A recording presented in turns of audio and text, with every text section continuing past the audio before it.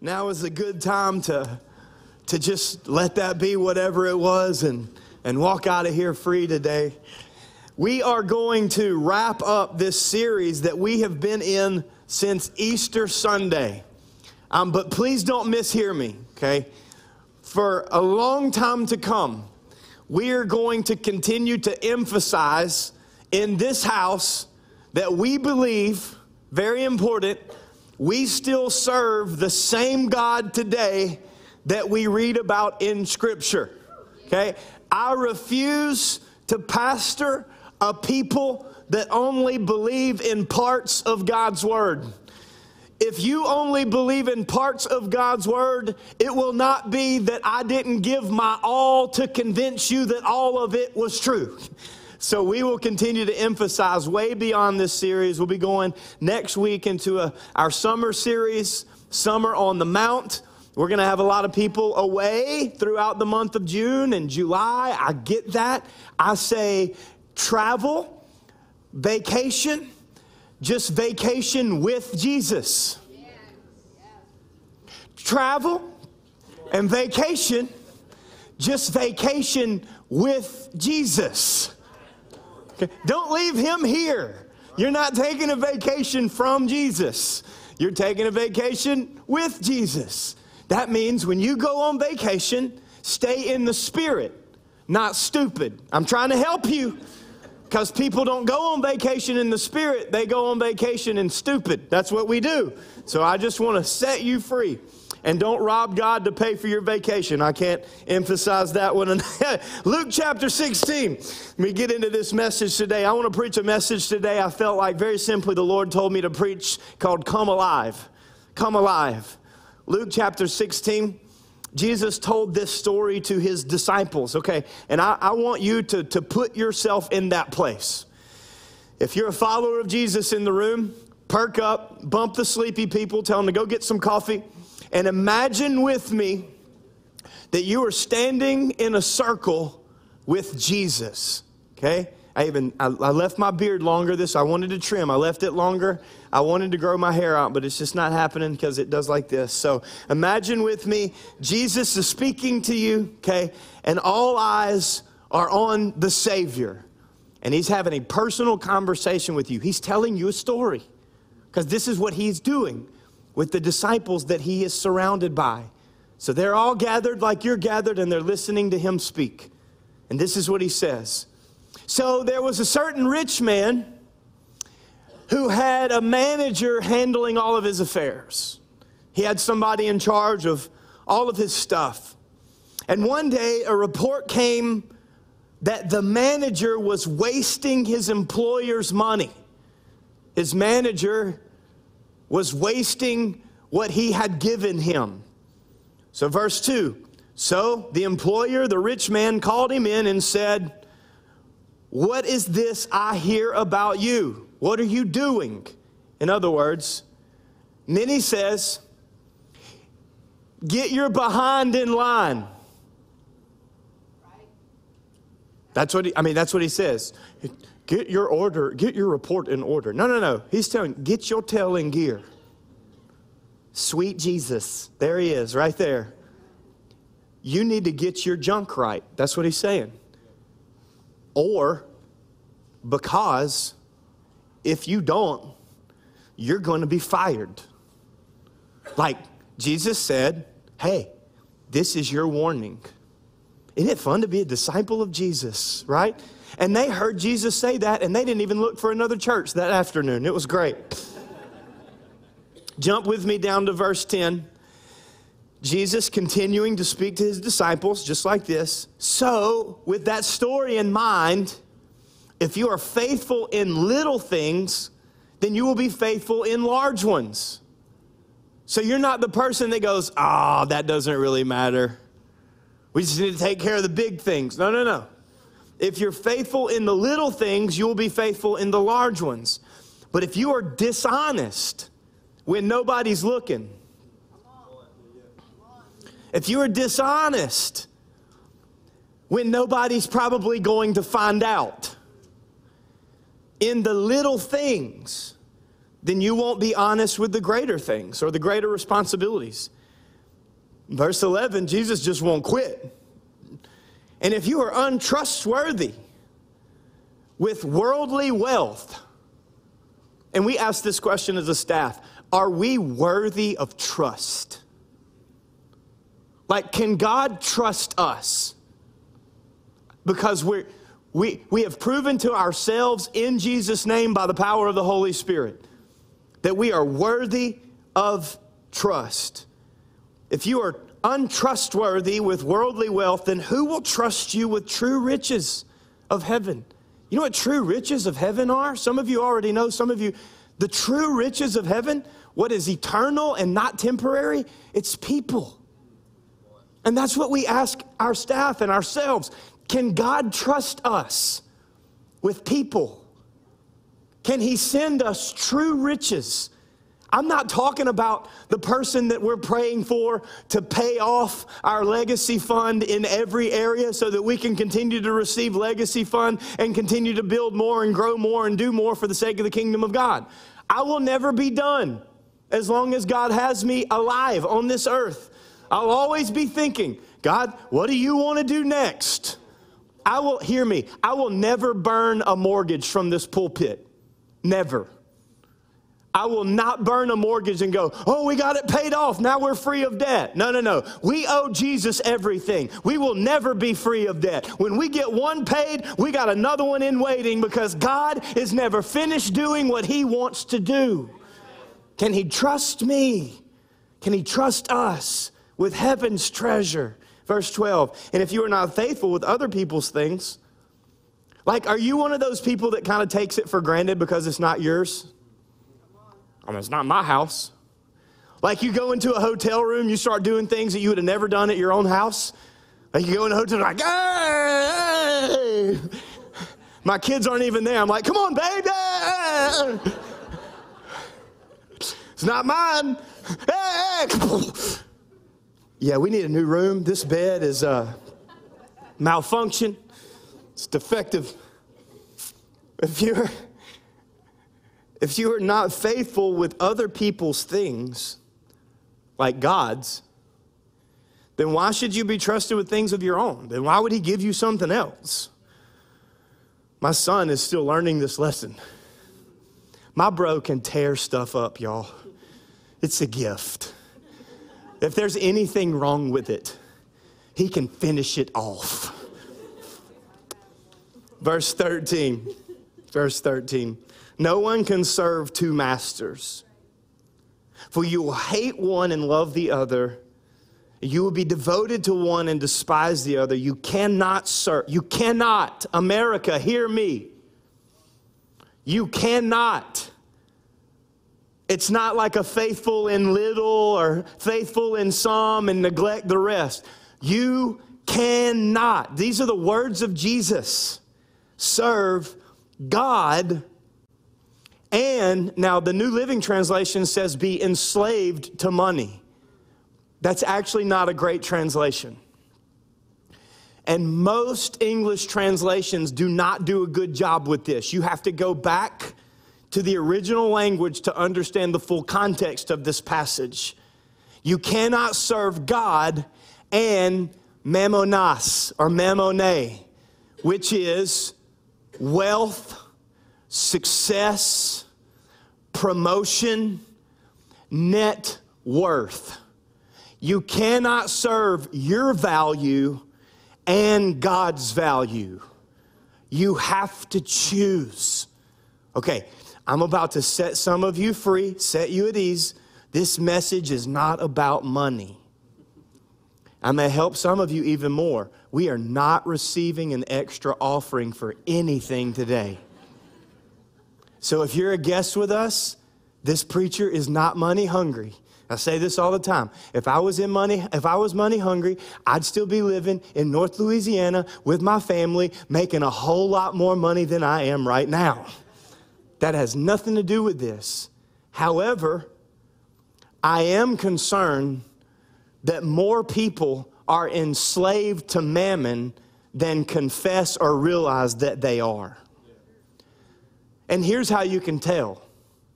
What do you truly find your security in? When you're stable and happy and content, what is the cause? Probably would be easier to ask this in Africa than in America. Maybe in the slums of Asia, this is a simple answer. But in South Louisiana, it's not so simple. You guys give. You tithe. You give above and beyond the tithe and offerings. We're not going to receive anything except for how we normally worship God with our giving today. And when you worship God with your giving, again, I'm just explaining, that money goes into a general fund. 10% of that money goes into missions fund. When you give above and beyond just the 10% we believe is required of our gross income, if that's not what you believe, that's fine. If that's not what you're doing, then I'm concerned, but you can still come and everything's okay. If you don't know how to give more than you already are, we always just encourage people to just start somewhere. Just start trusting God in some area or at some percentage and let Him grow you from there. Because when you give, that goes into the general fund and that helps us operate. Like, it helps us purchase what we need to purchase, pay for supplies that we need, salaries, wages, benefits, air conditioning. Hallelujah. You've been in a tent in the heat of the summer? I have. It's nicer in here. It's cold in here. Thank God.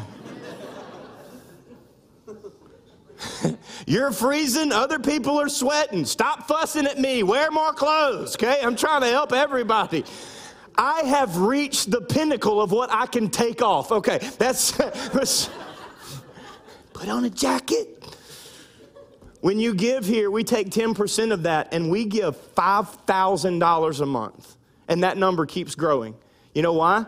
Because missionaries keep calling. Because projects keep arising. Because people need water in Kenya and Mozambique. Because churches need coverings. And missionaries are starting Bible colleges in Zimbabwe. And over in Asia, where 30,000 people a day are giving their lives to Jesus and all they have is Him, there are people, boots on the ground, who need our support, because we're going to go home to the comfort and the convenience of American culture and South Louisiana society. Thank you, Jesus. I'm grateful for that. I don't feel bad because I'm American, and I certainly don't feel bad because I live in South Louisiana, where there are some things that you can only get here. Hashtag Boudin. Thank you, Jesus. Okay? However, every time that we send those checks out, I think, God, multiply it. And every time another missionary calls, the first thing I do is look, what's in the account? What can we do? How can we give? And we take that and we send it out. We've bought plane tickets for crusades. Every time that you give here, I guarantee you will meet somebody in heaven. Somebody from Bolivia will come up to you and say, thank you for giving. Because you gave, I went to the crusade, and God healed my baby, and I gave Jesus my heart that day, and I was never the same again. $5,000 a month. You know we give more every month in missions than we received in offerings when I first got here? That's so scary, because the number's still the same to me. Well, it's a lower percentage. Okay, you put your name on it then. And then finally, the legacy fund.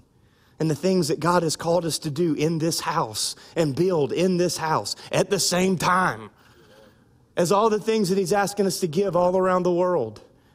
And so, because of that, I get to share with you right now, because people don't give to need. I'm not going to stand up here and beg. People give to vision.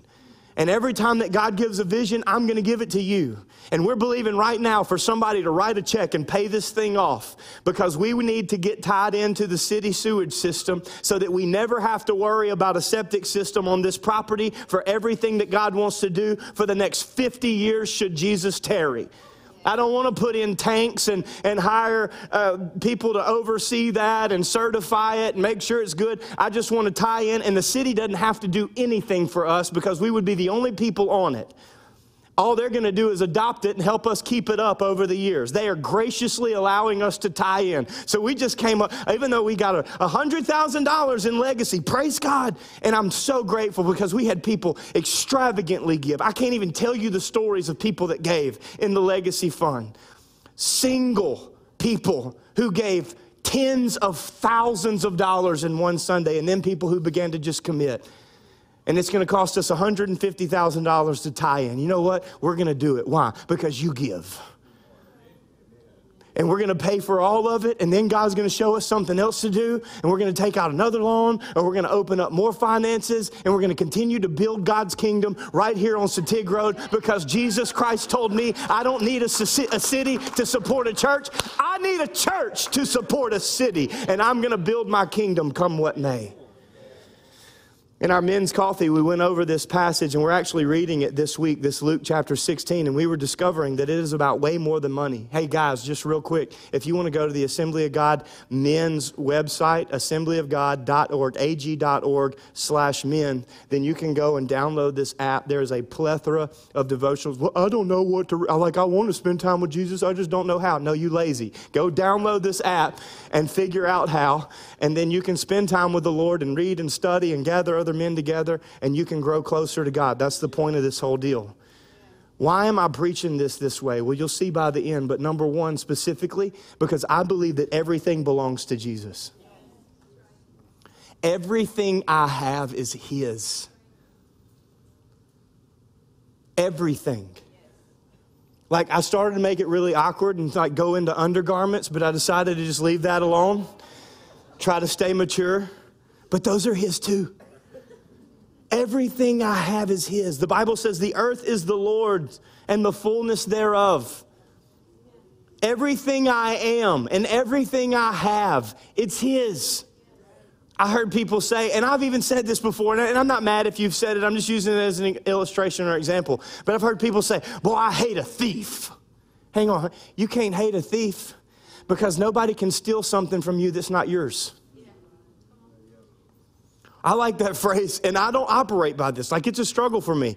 I like that. Well, I guess they needed it more than me. Man, that's a heart that's in line with what God has. You know, I believe in my provider.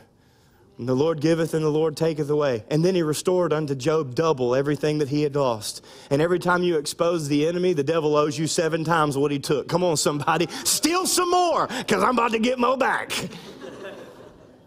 Everything I have belongs to Jesus. Let me say it this way. Everything I have is on loan. Everything. See, we get stingy with our time. It's not yours. It's not yours. That's mine. Oh, we never grow out of that. It's the first word we stick to, and it's the last thing we think of. Your ability, if you can sing, that's not yours. If you can play an instrument, that's not yours. Maybe some of you can dance. I can't. I try. Just don't tell my, never mind. I don't tell my Nana I can dance. But anyways, she's missionary Baptist. You can't dance there. Or, never mind. Look, whatever you can do well, think of what you do well, that's not yours. I played baseball for over half of my life. When I realized that I was doing that for the glory of myself instead of the glory of God, everything changed. And God began to use the gift to glorify Himself instead of me trying to use the gift to glorify myself. See, kingdom is not self-oriented. I said kingdom is not self-oriented. Kingdom mentality understands that everything you have financially is Jesus's. Everything you have materially, everything you have emotionally, every day, every ounce of time, every talent. Remember the parable of the talents? That's not yours. God gave it to you. It's on loan. Luke chapter 12, verse 15. Jesus speaking again, He says, beware all kinds of greed. That you can be greedy with your time. You can be greedy with the gift that God has given you. And some people are. And they spend their whole lives trying to promote themselves and falling asleep in church. Beware all kinds of... He wasn't just talking about money. He wasn't talking about storing up for your 401k or your 403b if you're in ministry. There's no retirement plan in Scripture. Like, do you work for a living or do you work for Jesus? Because you're going to have to answer that question before God. I'm going to have to answer that question. Who and what am I working for? Do I work because that's where I find my fulfillment and my success is based upon what I earn that week? Or do I work so that I can take everything I earn and invest it into the kingdom? Well, this isn't an inspirational message. Because that went over like a carrot and a lollipop bowl at a birthday party. What am I doing with what God has given me? Because Jesus said, you need to beware being American. Not that you should feel bad for where you're raised or what you have, and it's not still okay to have nice things, but you need to beware of all kinds of greed. Did you know that the people that Jesus is talking to were way worse off than you? Way worse off than you. None of them had internet to watch live stream and stay home and rest. Now, if you really can't be here, because I'm so tired. Are you serious? Have you carried a cross lately? We owe God everything. Everything. The earth is the Lord's and the fullness thereof. If you're too tired to gather together in the name of Jesus, then you officially exhausted yourself beyond what God intended last week. And you should probably stop stealing the Sabbath and calling it energetic or ambitious. Come on, I'm trying. Beware all kinds of greed. Because life is not measured by possessions. That's how we measure success. That's not biblical. It's Louisianian. If you have the newest and the nicest, and you store up enough that you're able to retire early and enjoy. Why do we work all week? So that we can relax on the weekends. That's not biblical. I'm not saying that there's anything wrong with some of that. I plan on retiring. I do. I plan on stopping work for individuals every other day just to earn a paycheck. I plan on that in about 30 years in the name of Jesus. But I will never stop working for Jesus. I'm not planning on retiring so I can kick up my feet and wait on heaven, because heaven's waiting on me. And life is not measured by possession. That's just one area. Romans 12:1 says, I urge you in view of God's mercy, offer your bodies as a living sacrifice. I urge you in view of God's mercy. Jesus was talking to disciples. I'm talking to disciples. And he tells the story of a rich man. And some of you are like they were. Well, thank God I'm not rich. He ain't talking to me. I go, hang on. Every single person in this room, young and old alike, has more than anybody in that circle that was listening to Jesus. Every single one of us are better off financially and physically. They likely had one robe and one pair of sandals. I can't even find places for all my junk. I tripped over shoes to get these shoes this morning. Come on, somebody. Beware all kinds. And then Paul says to people in Rome, I urge you in view of God's mercy. And we just read over this. In view of God's mercy. Oh, the love of God. Oh, so sweet to trust in Jesus. These people were being pulled apart by Roman horses. Their houses were being burned if the Roman government found out that Christians were gathering there. I'm wondering if people are still going to give to the church when the government takes away the credit for giving to it. These people were being used as torches to light the streets of Nero. And Paul writes them and says, hey guys, in view of God's mercy, I lost my child for the one that I say I love. These people have imprisoned me, and Paul writes, likely from a prison cell. In view of God's mercy, offer your body as a living sacrifice. Because he had written to another church, because your body is not your own. You were bought with a price. And we like to ask questions like, how far is too far? Well, you went too far when you thought you had the right to ask that question. That's how far is too far, right there. We're drawing lines up here. God spoke them way back here. Well, it's not a sin to look. Really? That's not what Jesus said. All kinds of greed. What are you putting into your body? How do you treat your body? Do you use your body to honor God? The earth is the Lord's and the fullness thereof. Was your energy last week invested into life so that you could serve the kingdom and raise somebody else to life? Or were you just fixated on all your stuff and your own desires? What made you mad last week? That people all around you are going to hell, or they treated you like hell? Because one of the two has got to give. Ephesians chapter 5, verse 15. Look carefully then how you walk. Because I see so many people walk around like this. And I love to see those people run into poles. It's one of my favorite things in the whole world. I don't believe in karma. I believe in the law of sowing and reaping. Come on, Eastern transcendentalism doesn't get to steal scripture and call it their own. Would you take those narcissisties in front of the mirror? I mean, selfies. Who are we serving? That's not yours. What makes you think you have the right to post that picture or send it to people? That's not yours. If you're a follower of Jesus. If you're not, no worries. Look carefully then how you walk, not as unwise. You can't be arrogant and wise. Those two things don't go together.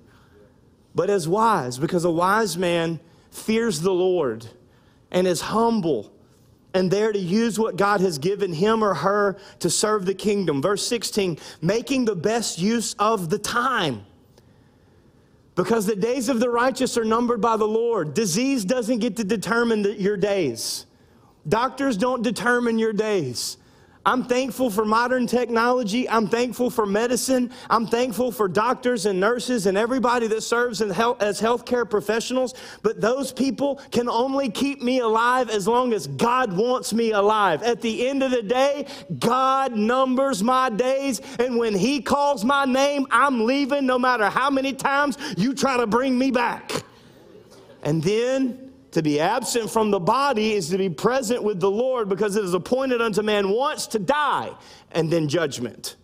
What are you doing with what he has given you, even in your time? Because the days are evil. Stop complaining. Start contributing. Be a kingdom-minded person, and you won't care what you're surrounded by. 1 Peter chapter 4, verse 10. Each has received a gift. Well, I don't have any gifts. Oh, no.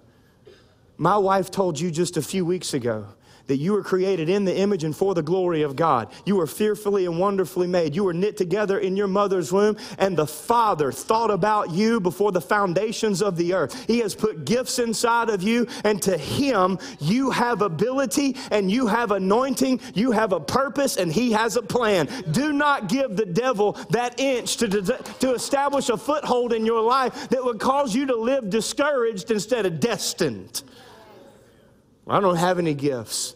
Then you need to spend more time with God, because he wants you to discover what he created you for and why he put what he put in you. Use it to serve one another as good. There's our word. See, I'm not talking about finances. I'm talking about the fact that saved people sin way too much in regards to stewardship. So what do I do? Well, I want to encourage you to make one adjustment this week.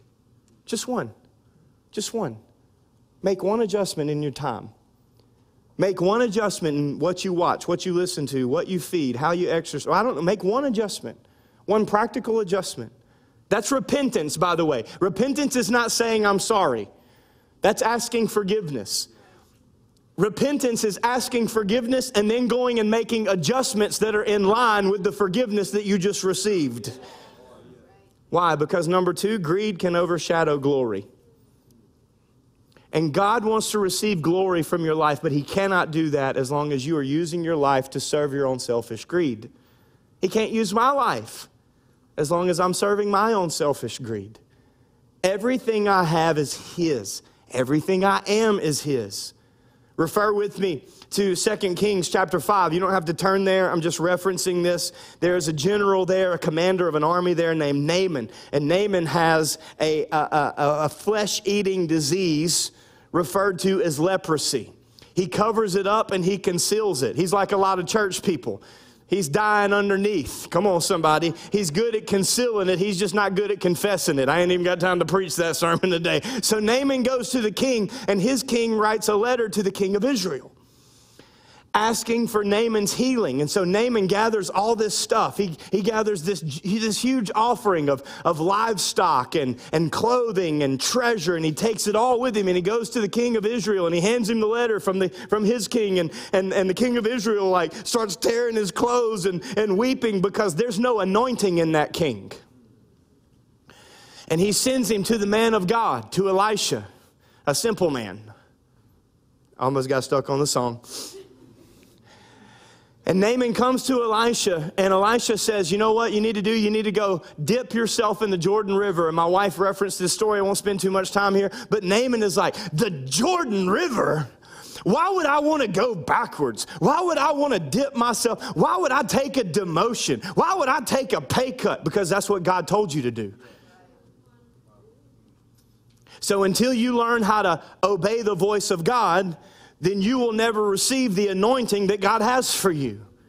And one of his servants said, hey, Naaman, Gotro, if they told you to do something great, wouldn't you have done it? Like if they would have said to do something magnificent, or to go dip in the great river, or to go get a promotion, or to get paid more, if they offered you a large offering, or if they told you something significant in order to receive your healing, then wouldn't you have done it? Well, yeah, Naaman says. Then why won't you do what God says? If you would do it for that, then why don't you just do it for him and let him show you what he has after you do it? So Naaman does. And guess what? He's healed.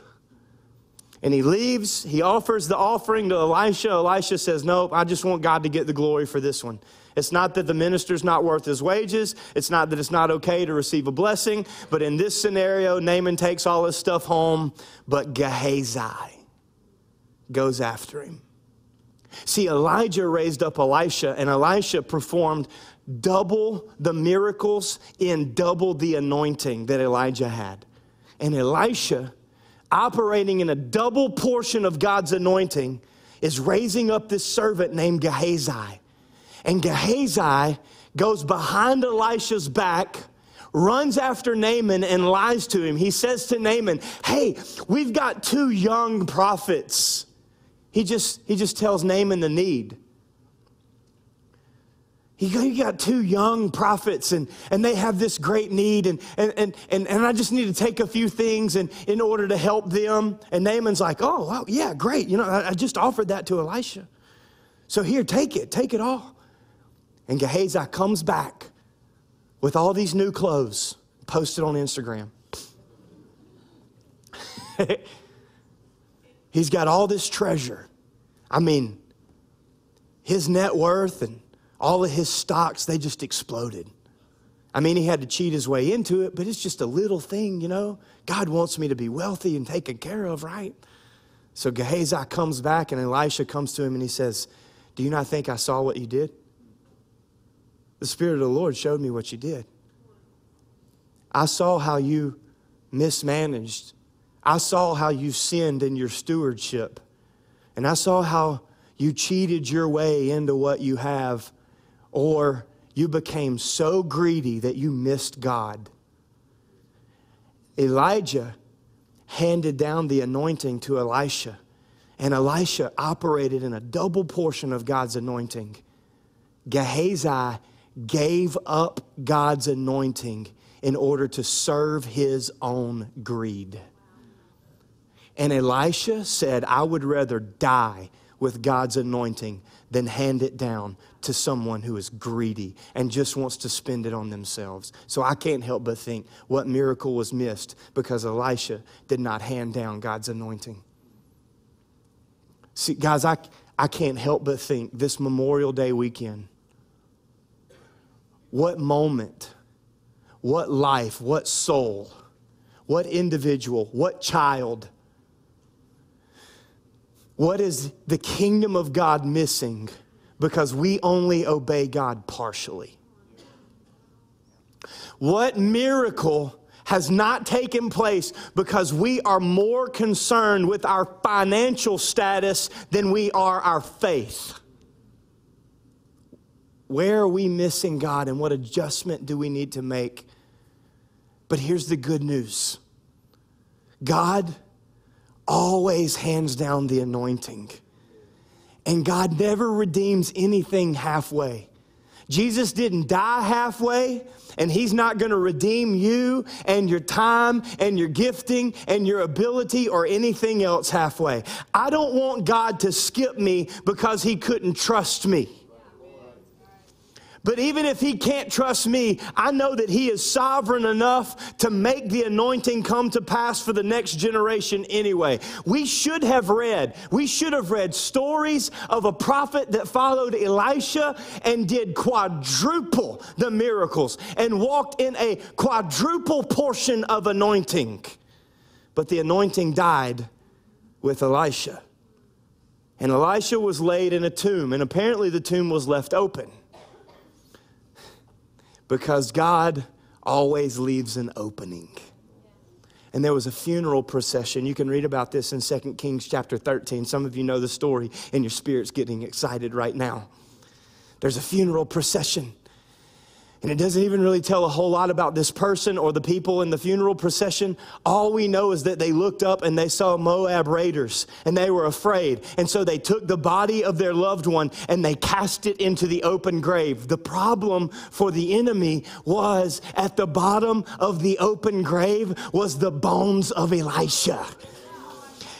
And Elisha had the anointing of God stored up in his bones. Even though he passed away from an illness, he resurrected a dead man in the name of Jesus, because God never misses an opportunity to do something miraculous. And I believe today, just as that dead man, just as the dead man didn't deserve the anointing.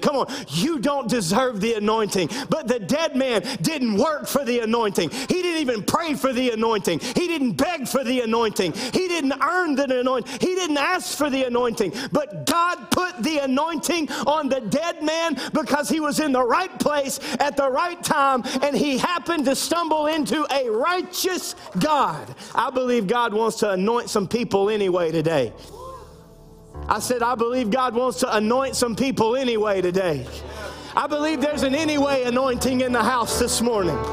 I know I didn't do it right, but God's going to anoint me anyway. I know I got selfish, but God's going to anoint me anyway. I know I didn't make the right decision up to this point, but God's about to anoint you anyway, because there is an anyway anointing that is about to spread across this place.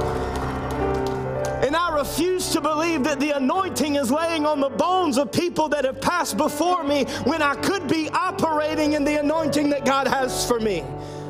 It's not for my glory. It's not for my self-promotion. I'm so grateful for the things that God has given me. And I'm so grateful for the people that God puts in my path. I'm so grateful that He gave Megan and I 20,000 square feet worth of building on and $80,000 in the bank on 2.5 acres of land. And since then, we've bought 45 acres of land in the name of Jesus for the glory of God. And God has sent hundreds upon hundreds of people and families. I'm so grateful for what God has done. I remember one time somebody bought me a vehicle. They put me in the vehicle and somebody said to me, man, you're blessed. And I thought, was I not blessed yesterday? I'm telling somebody, you can be blessed riding your bike if you have the right heart. You can be blessed at the mechanic shop if you have the right heart. You can be blessed when you got zero in your bank account, as long as you spent what you had on serving the kingdom and investing in others. Because blessing does not follow finances. Blessing follows obedience. Come on, somebody. Number 3, I love this. God brings life to all.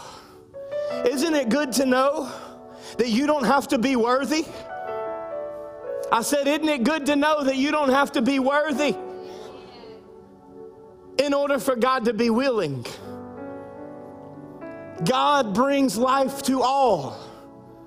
God's life is not dependent upon a recession. Come on, somebody. Aren't you glad that you serve a God that's bigger than any economy? Aren't you glad that you serve a God that's bigger than any policy? Aren't you glad that you serve a God that stays on the throne no matter who or what happens to be in the White House or what law is passed in Congress? I came to remind the church today that Jesus Christ said, I'm going to build you no matter what hell does. So we need to start remembering that my God brings life to all at all times. He's not subject to this place. Ezekiel, y'all had to know I was going there. God always finds a way. Come on, it's just a matter of whether we get to be a part of it or not. God's going to pay for it. God's going to provide it. God's going to produce it. It's just a matter of whether you get to be a part of it or whether you look back and wish you would have. God always finds a way. My wife told me a vision. If you will, go there with me. She said God speaks to her this way. When I start thinking stuff like this, he just doesn't speak to me this way. He confuses me if that happens. But she said she had a vision, and she was going over Acadiana, specifically this community. And everywhere she looked, she saw dry bones. I'm looking around at people that I didn't know 5.5 years ago. I'm looking around at people right now who were dead, dry and thirsty 5.5 years ago. And Megan said that I came into her vision and we locked arms. Did you notice that God used her to lead the way and I just got to be a part of it? That's a smart husband. You need to write that down. And when we locked arms, she saw some dry bones come to life. And then somebody else joined us. And another couple locked arms on one side of me, and another couple locked arms on the other side of her, and more dry bones came to life. And the more people that began to lock arms in the name of Jesus for the glory of God, the more bones of Acadiana that began to come to life. I came to wake up the anointing inside of your bones this morning, because there are some lives that are waiting on you to realize what God has already put inside of you. The church, come on, the church is unintentionally committing the same atrocity of complacency that Israel was. When Ezekiel prophesied to Israel, they were the mistress of the Babylonian Empire, even though they were not captive to them yet, because they were serving the same gods. They were finding fulfillment and security in the same things. Anytime that we begin to pursue greed and earthly treasure over God and kingdom treasure, we become like the world, and that makes us the mistress of Lucifer himself, because Lucifer always traded the glory of God for self-promotion. Come on, and you cannot commit the sin of Lucifer and inherit the kingdom of God. However, the Bible also says, but those who endure to the end. Church, I know I'm taking too much time, but I got to warn you, I got something in my spirit this morning. I'm telling you, there's persecution on the way unlike we've ever seen before. In America. Now they're seeing it all around the world. But in America, there is persecution coming that you've never seen before. You think 2020, I don't know if it's in 10 months or 10 years. And I'm not trying to scare you. I'm trying to prepare you. We're going to do what God tells us to do no matter what happens out there. But you need to get ready for it not to be popular for you to serve Jesus with everything that you have. In fact, you need to get ready. I'm telling you, you better train your children to learn how to serve Jesus with everything they have, even though it's harder, legitimately harder to serve Him with everything that they have than it would be to just join them with just a little bit. We are coming to a day, I'm telling you, I sense it, where there is persecution and there is trial just because I'm a follower of Jesus. But aren't you glad that James said, blessed is the one who perseveres under trial? Having withstood the test, the person will receive the crown of life that the Lord has promised. Ezekiel, hear me, Ezekiel was led by the Spirit of the Lord into a valley. I don't like valleys. I like mountains.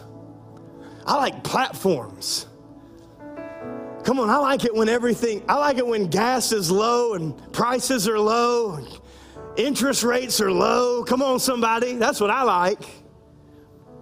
But the Bible says that Ezekiel was taken by the Spirit of God into a valley. Why? Because when you're on the mountain, all you do is look around. But when you're in the valley, all you can do is look up. Are you in a valley today? Are you in a valley emotionally? Are you in a valley spiritually? Are you in a valley financially? Are you in a valley physically? Congratulations. I came to tell somebody today there is vision in the valley. If you keep looking up, then God will show you why He has you there. And in that valley, God gave Ezekiel a vision. And I prophesy the vision of Ezekiel over this house today. The Bible says in Ezekiel 37 verse 1, the hand of the Lord was upon me. God, I pray that your hand would be upon us right now. And He brought me out in the Spirit of the Lord, and He set me down in the middle of a valley, and He filled it with dry bones. He put me around death and despair. Verse 2, He led me around among the death and despair, and behold, there were very many on the surface of the valley, and behold, they were all very dry. They were Bible Belt believers. My bad, I stepped in something right there. There ain't nothing more dry than a complacent Christian. I'd rather have an unbeliever than an arrogant believer. Surrounded by dry, dead, despairing bones. Verse 3, and He said to me, Son of man, can these bones live? And I answered, oh Lord God, you know. Lord God, you know. Then He said to me, prophesy over these bones. I came to tell somebody today, stop complaining. I came to tell somebody today, stop whining. I came to tell somebody today, stop proclaiming the lies of the enemy and start prophesying the word of the Lord. The word of the Lord came to Ezekiel in the midst of the despair, in the midst of the death, in the lowest part of the valley. And he said, I know what you're surrounded by, but I know what's inside. Start prophesying on the inside and you'll start seeing on the outside. Prophesy over these bones and say to them, O dry bones, hear the word of the Lord. I came to my house. I know it's not the way that I want it to be. I came to Eunice and it wasn't where I wanted it to be, and it's still not. But I came to prophesy in the name of Jesus the word of the Lord over the elementary schools in this place. I came to prophesy in the name of Jesus the word of the Lord over every workplace represented in this room, over every house and over every family. Oh, dry bones, hear the word of the Lord. So I prophesied as I was commanded by God. It is not the anointing of me, it is the anointing that He has for me. And as I prophesied, there was a sound, and the bones began to rattle. And in the rattling, the bones began to come together. In the shaking and the stirring, bone to bone. And I looked, and behold, there were sinews on them, and flesh had come upon them, and skin had covered them. But there was no breath, because God wanted to do a greater work than just the surface level that most people are satisfied with. And He said, you got it right on the surface, but I'm about to get it right down on the inside. I'm about to breathe life into the lifeless places. You're not just going to look right, you're going to live right in the name of Jesus. God is going to speak to the dry bones and the breathless body. Prophesy to the breath. Prophesy, Son of Man, and say to the breath, thus says the Lord God, come from the four winds and breathe. Breathe on these who have been slain, that they may live. So I prophesied as he commanded me, and the breath came into them, and they lived, and they stood on their feet, an exceedingly abundant army of a whole lot of people with locked arms, causing dry bones to come back to life and live for Jesus all around. Oh, as if I'm not hurting enough, I'm going to hurt myself in this final closing. I've done had 4 of them, but I'm going to have one more just for the sake of time. I came today to call the gifts of God back to life in the church of God. I came today to call gifts of entrepreneurial leadership. I came back today to call the leadership that God has invested in people. I came today to call gifts of hospitality, that the church would meet the need of every longing. I came to this place this morning, and I'm calling back the gifts of extravagant generosity in every area of your life, that God would use you in ways that you haven't even asked him to use you. I came today in the name of Jesus to call back the gift of prayer and intercession, that when people call upon you, you call down heaven for them. I came today in the name of Jesus to reawaken the gifts in Romans chapter 12 and the gifts of the Holy Spirit in 1 Corinthians chapter 12. I prophesy this morning that the gift of wisdom would come back into the women and the men of God. I came to prophesy today that the gift of knowledge would come back into the people of God, that the gift of discernment, that you would know what to say and when to say it, and you would know when to shut up and when not to say it. I came to prophesy today the gift of healing back into the house of the people of God, the gift of miracles coming from the hands of the saints. I came today to prophesy not for the profit of people or the profit from people, but the gifting of prophecy that would be alive and well, that you would be able to follow the Holy Spirit as he guides you into all truth, and you would be able to speak to things that haven't even happened yet. I came today in the name of Jesus to call back into the house of God the gift of tongues that is supposed to be a sign to the unbeliever, not to scare or to confuse. See, people are confused by the counterfeit, but they are attracted to the authentic. We're gonna need the gifts of the Holy Spirit for what God wants us to do. And if you don't need the gift, then you might not be doing what God wants. Oh, I prophesy the interpretation today, that you wouldn't have to go to a preacher and ask him what this means, that you could just go to the Spirit and he'd tell it to you, that you could go to the prophet or the pastor, the evangelist or the apostle, and just have confirmation of what God has already called you to. That we wouldn't just have the gifts, but that we would hand them down. The gifts are not for me. I'm so grateful, but the gift is not for me. It's for every person that God puts around me, starting with my bride and my babies and spreading out from there to the people closest. Oh God, don't let me have a gift that I'm not gonna hand down. I dare you to pray that prayer today. Don't let me have anything else that I think is gonna serve my own selfish desire or my personal success. Come on, see, because people of God, kingdom people, they serve God with open hands. This is not for me. It's all for him.